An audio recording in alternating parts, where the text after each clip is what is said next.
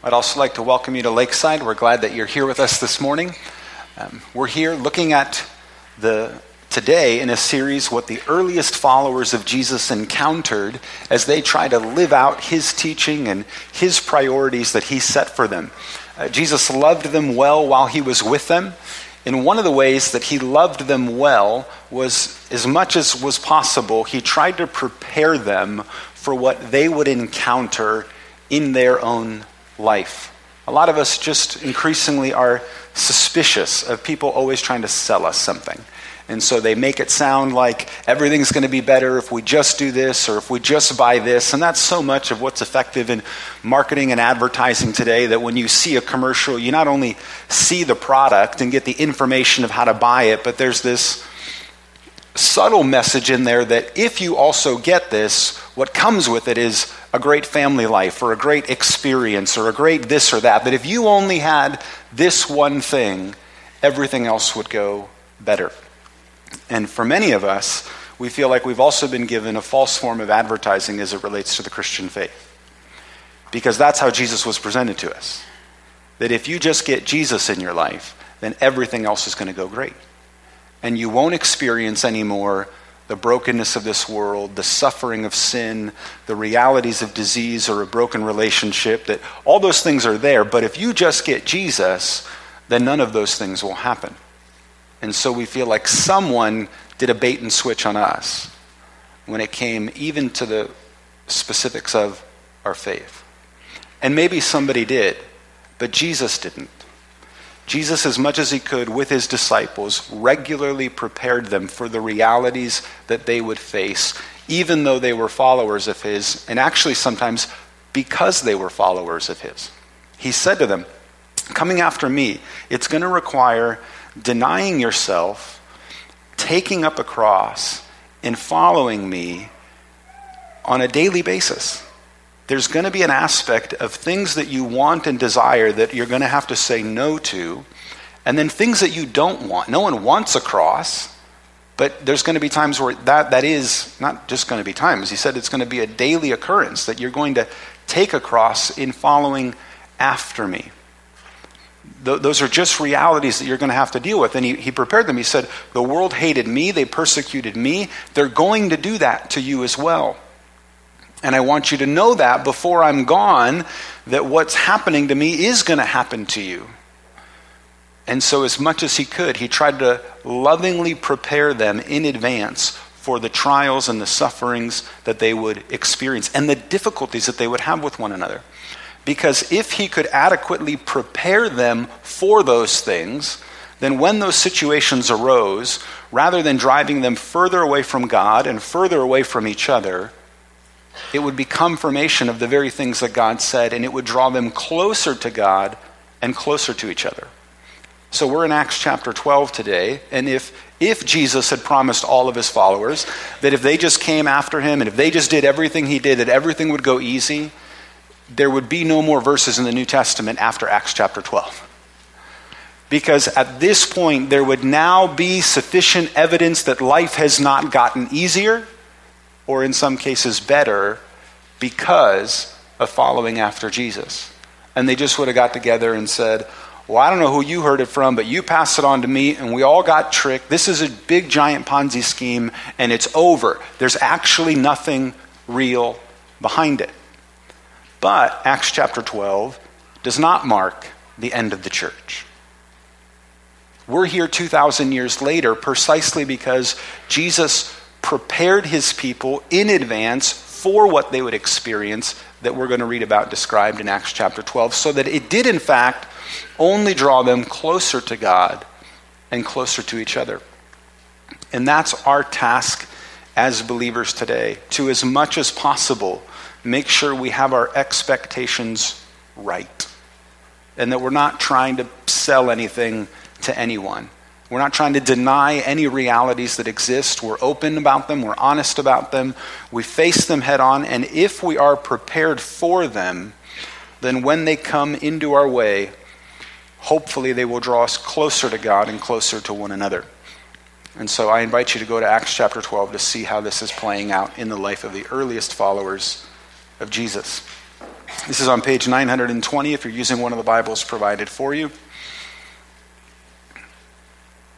Last week we had heard about a church in Antioch, a city way north of Jerusalem that had grown from a small Jewish sect to a very multicultural congregation and became a healthy, vibrant church that started the missionary endeavors of the first believers.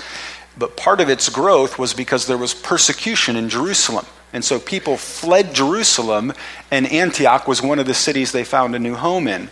And so now Luke is saying, now after I told you all that stuff about Antioch and what a great church it is in Antioch and all the things that are going on, don't forget about Jerusalem.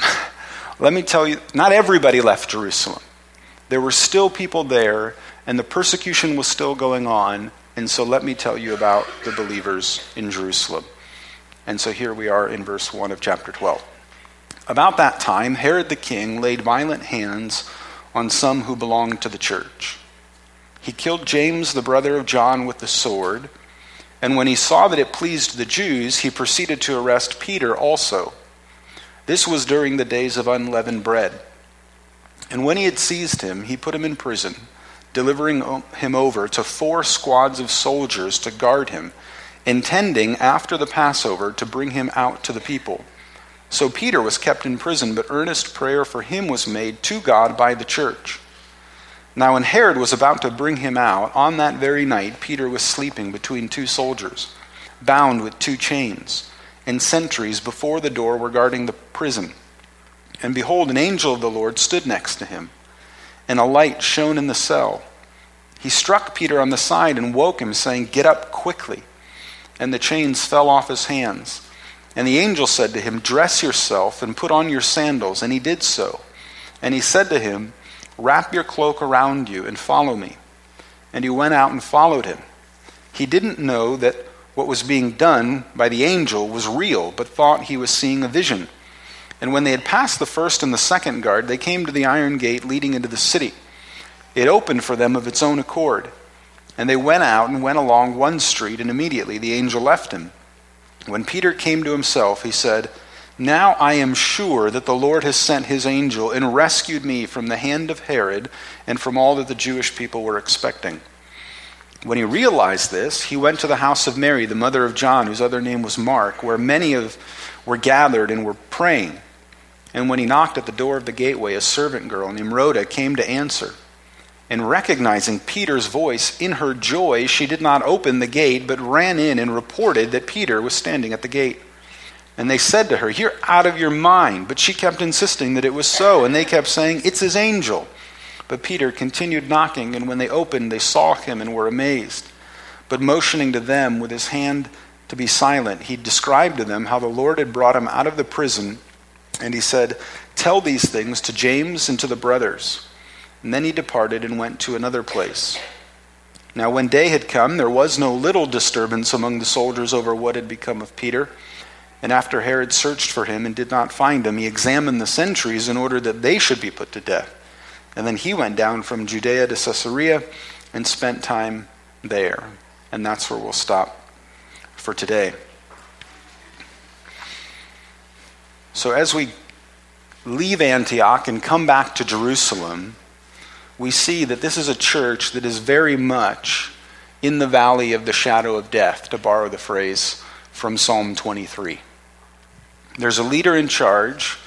It's festival time, and so even some of the people that might have left Jerusalem as their home and now lived in other cities would have still, for many of the earliest followers of Jesus who were Jewish in background, at festival time they still would have gone back to Jerusalem to observe the festivals. So we have the people that are sort of permanently in Jerusalem, but this was always a high-charged time where lots of people visited Jerusalem from all over the place. And one of the responsibilities of the leaders like Herod was to make sure that as all these people were gathered together, that no kind of revolution would start. No revolt against Rome would begin while all of these people were together. And that was some of the very dynamics 10 years earlier when Jesus was in Jerusalem at the Feast of the Unleavened Bread at the time of the Passover. And he's claiming to be the King of the Jews. And so that's creating all kinds of controversy. So this week was always an incredibly high-pressure time because this nation would get together and in part be celebrating their Independence Day, remembering their freedom from Egypt, but they weren't free anymore. And so it always provided an opportunity for somebody to stand up and say, if you follow me, we can be free again. So not only Jews came back to Jerusalem, but other political leaders were there and always trying to make sure that they were keeping wrap on things. And Herod, getting some wind of controversy that is still persisting, this name of Jesus has not disappeared even after all these years, and there's debates now happening among the Jewish people, he executes the leader of the church in Jerusalem, James, the brother of John. And then it says, when he saw that it pleased the Jews, he proceeded to arrest Peter also. And then there's a bit of a pause, partly because of the festival, but all implications are that he intends to do to Peter exactly what he had done to James. And so that's why I say this is a church that is very much experiencing life in the valley of the shadow of death. And so those who could gathered together in a home of a woman named Mary, the mother of John Mark, sister to Barnabas, and they're having an earnest prayer meeting, an intense and passionate prayer meeting as they're gathered together, and one of their leaders has already been killed, and the other one is in prison, and everyone's expecting that the very same thing might happen. And so that's where they are in this prayer meeting. That's the dynamic that they're experiencing. That if, again, they thought, if we just follow Jesus, if we just take his commands seriously, everything gets easier, everything in an earthly sense automatically gets better, then someone's sitting around in the prayer meeting saying, whoa, people, this isn't working out for us. But Jesus prepared them ahead of time to say to them, the world rejected me, they're going to reject you. I suffered, there's going to be a sense in which you suffer as well. And so they are praying passionately, but still together as a group of people, even though they're in this valley. Even though there's a ruler who's in charge that doesn't seek justice or wisdom or any kind of fairness. He's violent. And if his violence makes some people happy, he's willing to be even more violent. But they realize that. They recognize that. And they stay together in it, even though they're in the midst of this valley. And all those realities remain, no matter what it is that we actually believe. They're just the realities that life is unfair sometimes. Sometimes people get into positions of power that have no business being in positions of power. Instead of accepting the responsibility that comes with that power, they abuse that power.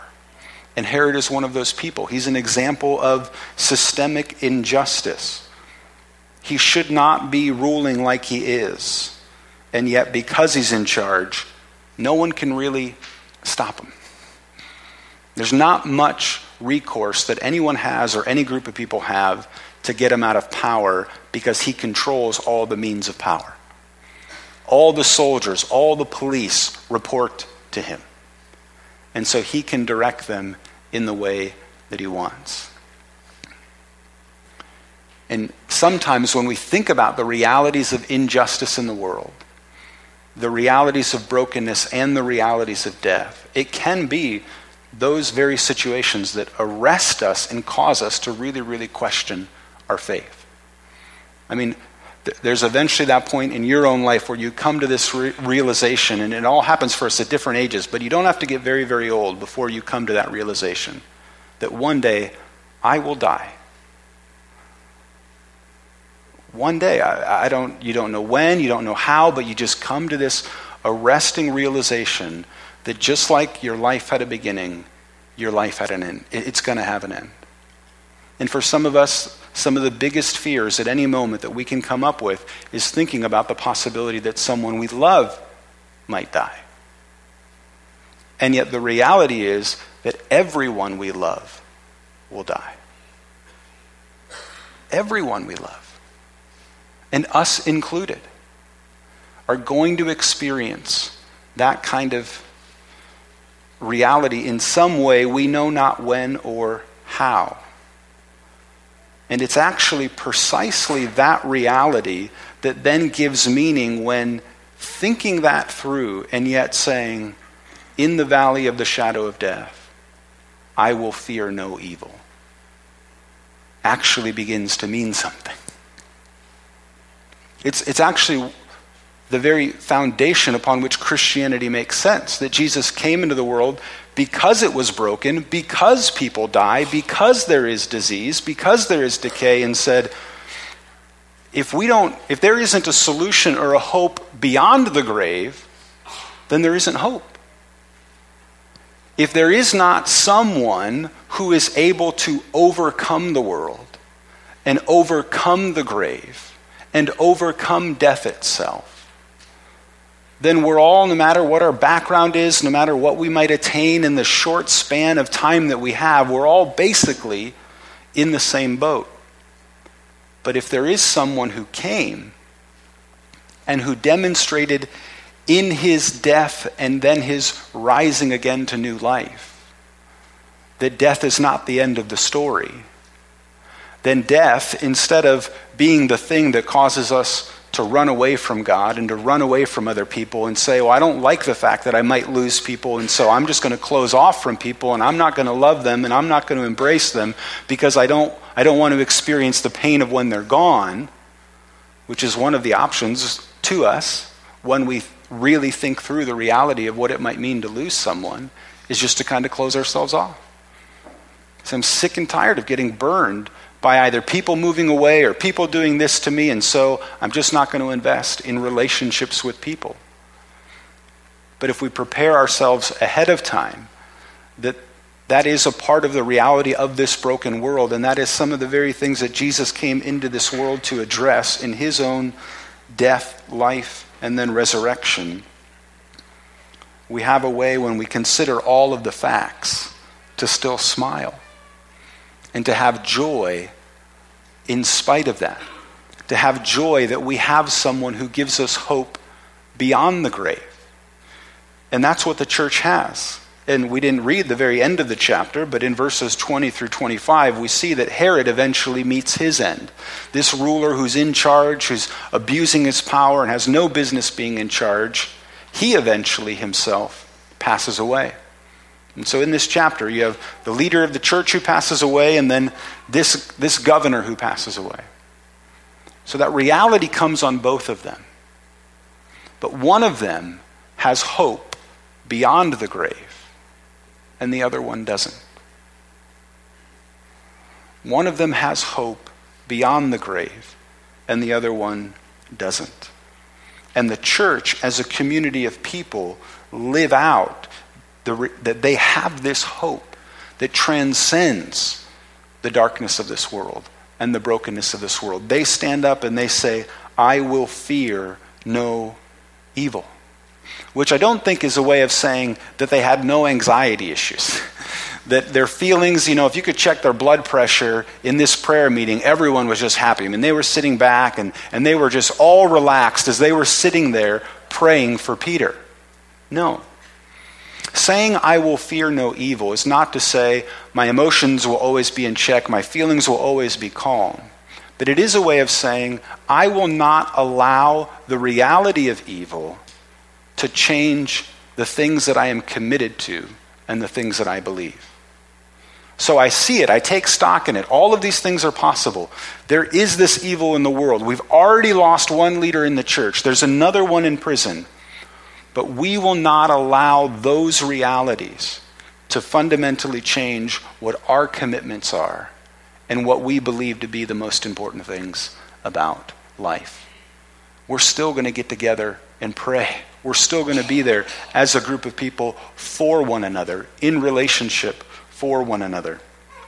And it's quite a dramatic thing that happens for Peter as they're praying, as they're making earnest prayer for him while he's in this prison. And it lists all the ways in which he's guarded in this prison. That as you read through it, it only struck me this morning, even though I'd been looking at the passage all week, there is so much here that is reminiscent, that hopefully for most people around reminded them of Jesus himself. that here's this person who's taken away, locked away, guarded for a period of days, and then is seen on the other side. For all intent and purposes, in the minds of those earliest followers, they might not see Peter again. And he's been in that prison now for days. The only reason Herod is waiting is because of some of the dynamics of the festival. But he has in mind what he's going to do. And he puts as many guards and soldiers that he can put to make sure that nothing deviates from his plan. And yet God sends in the middle of the night, while he is chained to guards. I mean, he's laying down asleep, chained next to 2 guards. And God comes and intervenes in that moment. And so Peter's not awake and praying for intervention. He's sleeping. And God comes and says, I will wake you up. And that's actually one of those reminders that God has put just in the course of our own everyday experience. Every day, you're supposed to. If you avoid it, you get in trouble pretty quick, and you don't usually go more than 2 days. You lay down to go to sleep. And it is, in so many ways, a picture of death. That you lay down, and time passes, and you have no idea how much time passed, and you don't know what happened while you were laying down. And then you rise again. That there is something after that. There is a possibility of more. And here's Peter laying down, guarded as much as humanly possible. And God sends an angel to dramatically intervene and set him free. And the moment that guard gets him out to where he's now on the street, the angel leaves him. And then he has to go to this house where this prayer meeting is going on. He's knocking on the door, and someone hears his voice, and the person so excited in hearing his voice doesn't then go open the door for him. She runs back inside to tell everybody, he's here. And they don't believe her. They're gathered together praying for him. And when someone comes to tell them that their prayers have been heard and answered, they struggle to believe it. Well, I think that's true of most of the things I pray for. That if I really saw it like that quickly answered, I'd say, well, no, that can't be. Well, why did you pray for it if you didn't believe that that might be possible, that could happen? But they're human. They struggle. They said, no, it can't be. And they have this back and forth. That can't be his angel. And so motioning, finally they get someone to go. And yet Peter is still, he motions to them for all of them to be silent. He explains to them what happened. And then he leaves and we don't know where he goes. And here again is a great tension. He's just been dramatically rescued by God. But he doesn't say, he doesn't just run around yelling and run around making dumb decisions and, I don't care who knows where I am. I mean, I was just laying between 2 guards and God intervened. He still has a sense of wisdom and he wants to protect the church and he doesn't want them to get in trouble. So he shares briefly with them what's happened. He wants them to go to the other house church that would be meeting and to let them know what's happened. And to let James know, the brother of Jesus, precisely what's happened, because he's going to be one of the ones who stays in Jerusalem to continue the work in this church. He's going to stay in this city where the persecution is happening, where the other James was killed. And so he needs some encouragement to do that. He needs to know that there are ways in which God is present for him and will watch over him and will sustain him, and that he can know that he is committing to something that though there's tremendous risk, and though he might experience what the other James experienced, his life, his heart, his soul is entrusted to one for whom death is not the end. And God always has a plan that is bigger and larger than any of our lives can represent. And we look at it and we'd say, why did James, the brother of John, have to go this way, but Peter got rescued? And it doesn't answer that for us. But part of not answering it is also to make clear it's not because Peter was better than James. It's not because he was more necessary than James. We don't know. When we come to the pages of Scripture, it tells us about the dynamics that we experience in life and the realities we have to face, but it doesn't answer for us every single question that we might be able to come up with to say, well, why did this happen and why did it have to happen that way? But what it does make clear is that when our hope is in God, James himself, who lost his life, has eternal life. And that Peter, who was rescued, will have eternal life. And that now James, the brother of Jesus, who takes charge with all of the possible danger that exists, has hope that transcends the evil of this world. It's fascinating. One of the reasons why I say that this isn't an issue of feelings, but it's of actions, and that the believer still maintained a commitment to their priorities in spite of this. If you turn with me we'll go to 1 Peter. 1 Peter chapter 2, because I want to show you now, decades later, Peter writing a letter to churches, and then James, the brother of Jesus, writing a letter to churches, and we see exactly what we mean by this statement, I will fear no evil. They don't allow their experiences and all of the potential danger to change their core commitments and beliefs. So 1 Peter chapter 2, verse 13 to 17. Peter says, be subject for the Lord's sake to every human institution, whether it be to the emperor as supreme, or to governors as sent by him to punish those who do evil and to praise those who do good. For this is the will of God, that by doing good you should put to silence the ignorance of foolish people. Live as people who are free, not using your freedom as a cover-up for evil, but living as servants of God. Honor everyone, love the brotherhood, fear God, honor the emperor. Now, this would be a great time for him to put a footnote somewhere that says, unless the leader or the governor or the emperor is like Herod Agrippa. Because, you almost read it when he says, the governors who have been sent by him to punish those who do evil and to praise those who do good. If anyone knows experientially that that is not always what happens, it's Peter. Because there was Jesus, who had done nothing wrong, who had committed no evil, who was declared innocent in his trial, and he was put to death. And then there's James, who had done nothing wrong, who had committed no evil, and the governor put him to death. That Peter would then say, it's not that he has amnesia here in these experiences, but he can still recognize that there is a God-given place for authority in this world, and that there is a proper way to respond to that authority, even when that authority has gone awry. And he doesn't change what he believes about that and what he tells the church, even though he's experienced the abuse of that authority. He still tells them to honor everyone.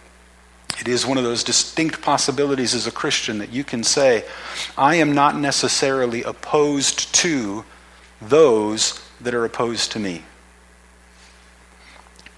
I'm not necessarily angry or hateful towards those who might be angry or hateful toward me.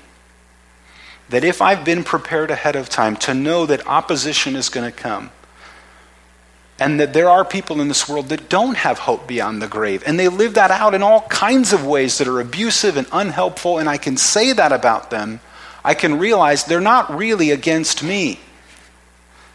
And I can find ways to even still desire their good, to pray for them, as Jesus said, and to do acts of kindness towards them, because I don't have to be opposed to everyone who might be opposed to me. I don't have to hate everyone who hates me. Then the book just before this, written by James in chapter 5. So if you just turn backwards one page, on page 1013, here's what James says about prayer.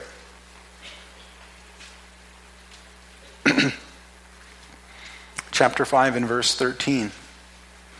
Is anyone among you suffering? Let him pray.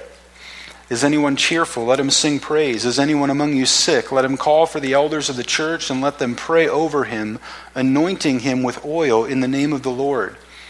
And the prayer of faith will save the one who is sick, and the Lord will raise him up. And if he's committed sins, he will be forgiven. And so confess your sins one to another. Pray for one another that you may be healed. The prayer of a righteous person has great power at its working. So here again, we'll stop. Here's James writing. And he's experienced in his life, and he's seen it up close and personal, plenty of times where prayer did not exactly work out the way he would have desired. Whether it was prayer for the protection of the other James, the brother of John, or other people who were suffering or persecution that was going on. But when he says, I will fear no evil, he's able to say, I will not give up on prayer. I will not stop praying, even though every prayer might not necessarily happen in the way I desire. I do believe God can radically intervene. I do believe that Peter can be released from prison even though he's guarded by tons of guards. I believe that. And I won't stop praying for those kinds of things, even though I recognize God is God. He doesn't have to do what I say.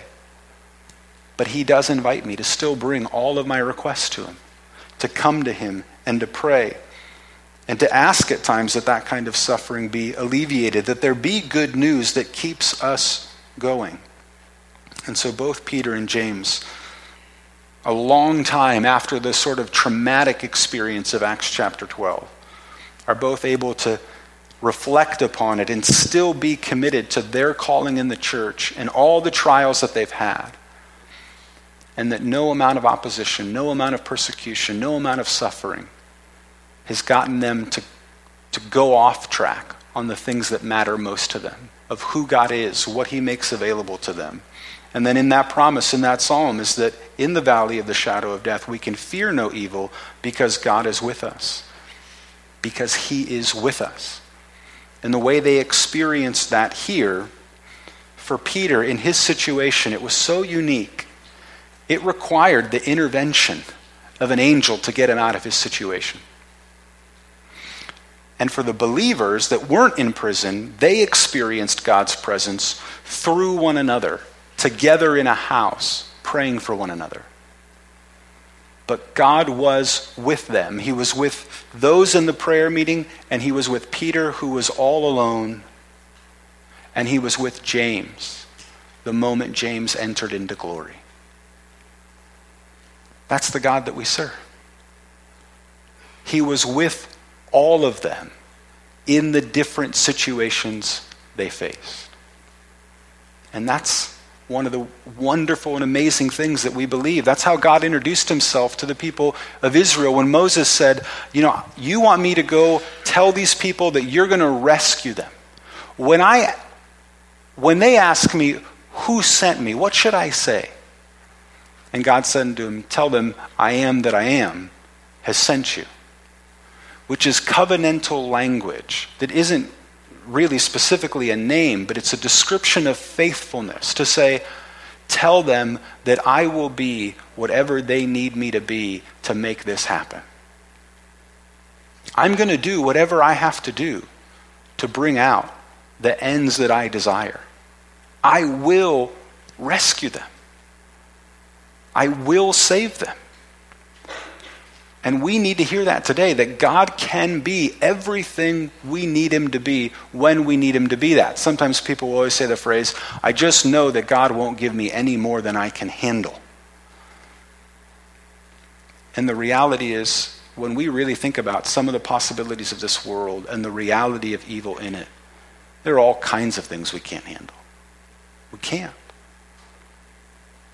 But what God promises is to give us what we need for whatever it is that comes into our path. So that if in your mind say, well, I know I wouldn't be able to handle this.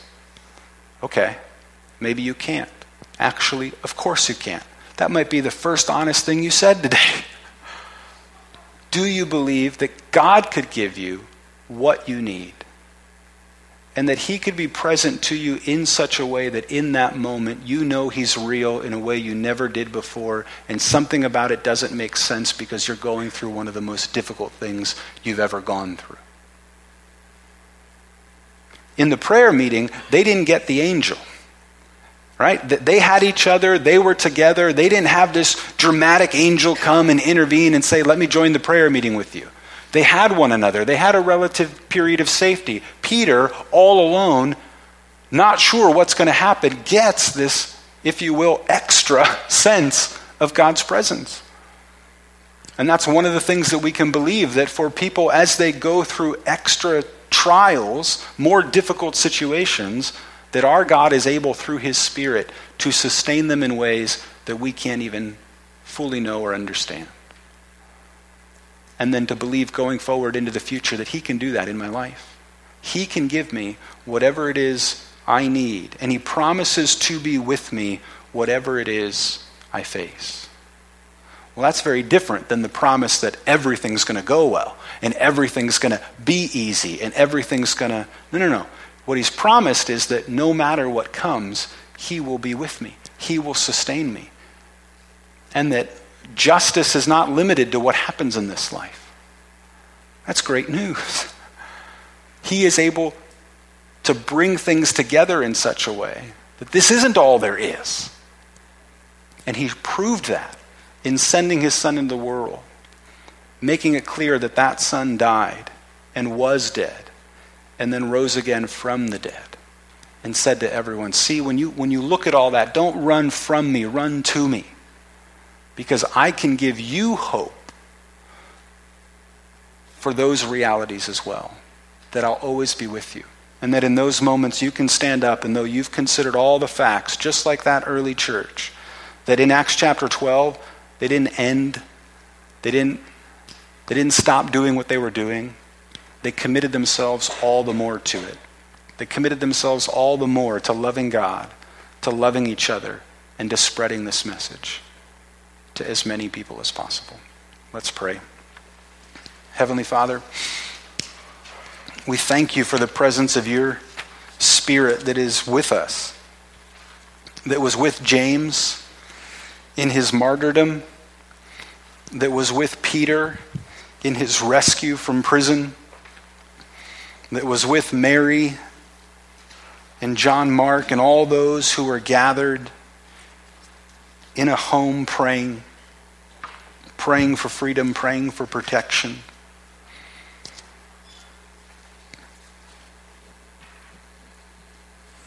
And we thank you that you can be just as present to all of us, even though we're going through so many different things.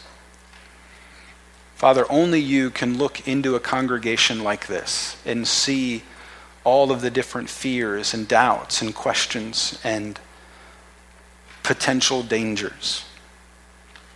And only you are capable of being sufficient to handle all of those things.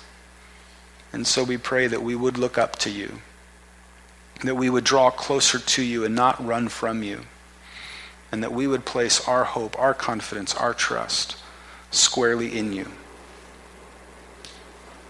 And we need your grace to be able to do that, to cast our cares upon you. And so we pray that you would give us that grace. In your Son's name, amen.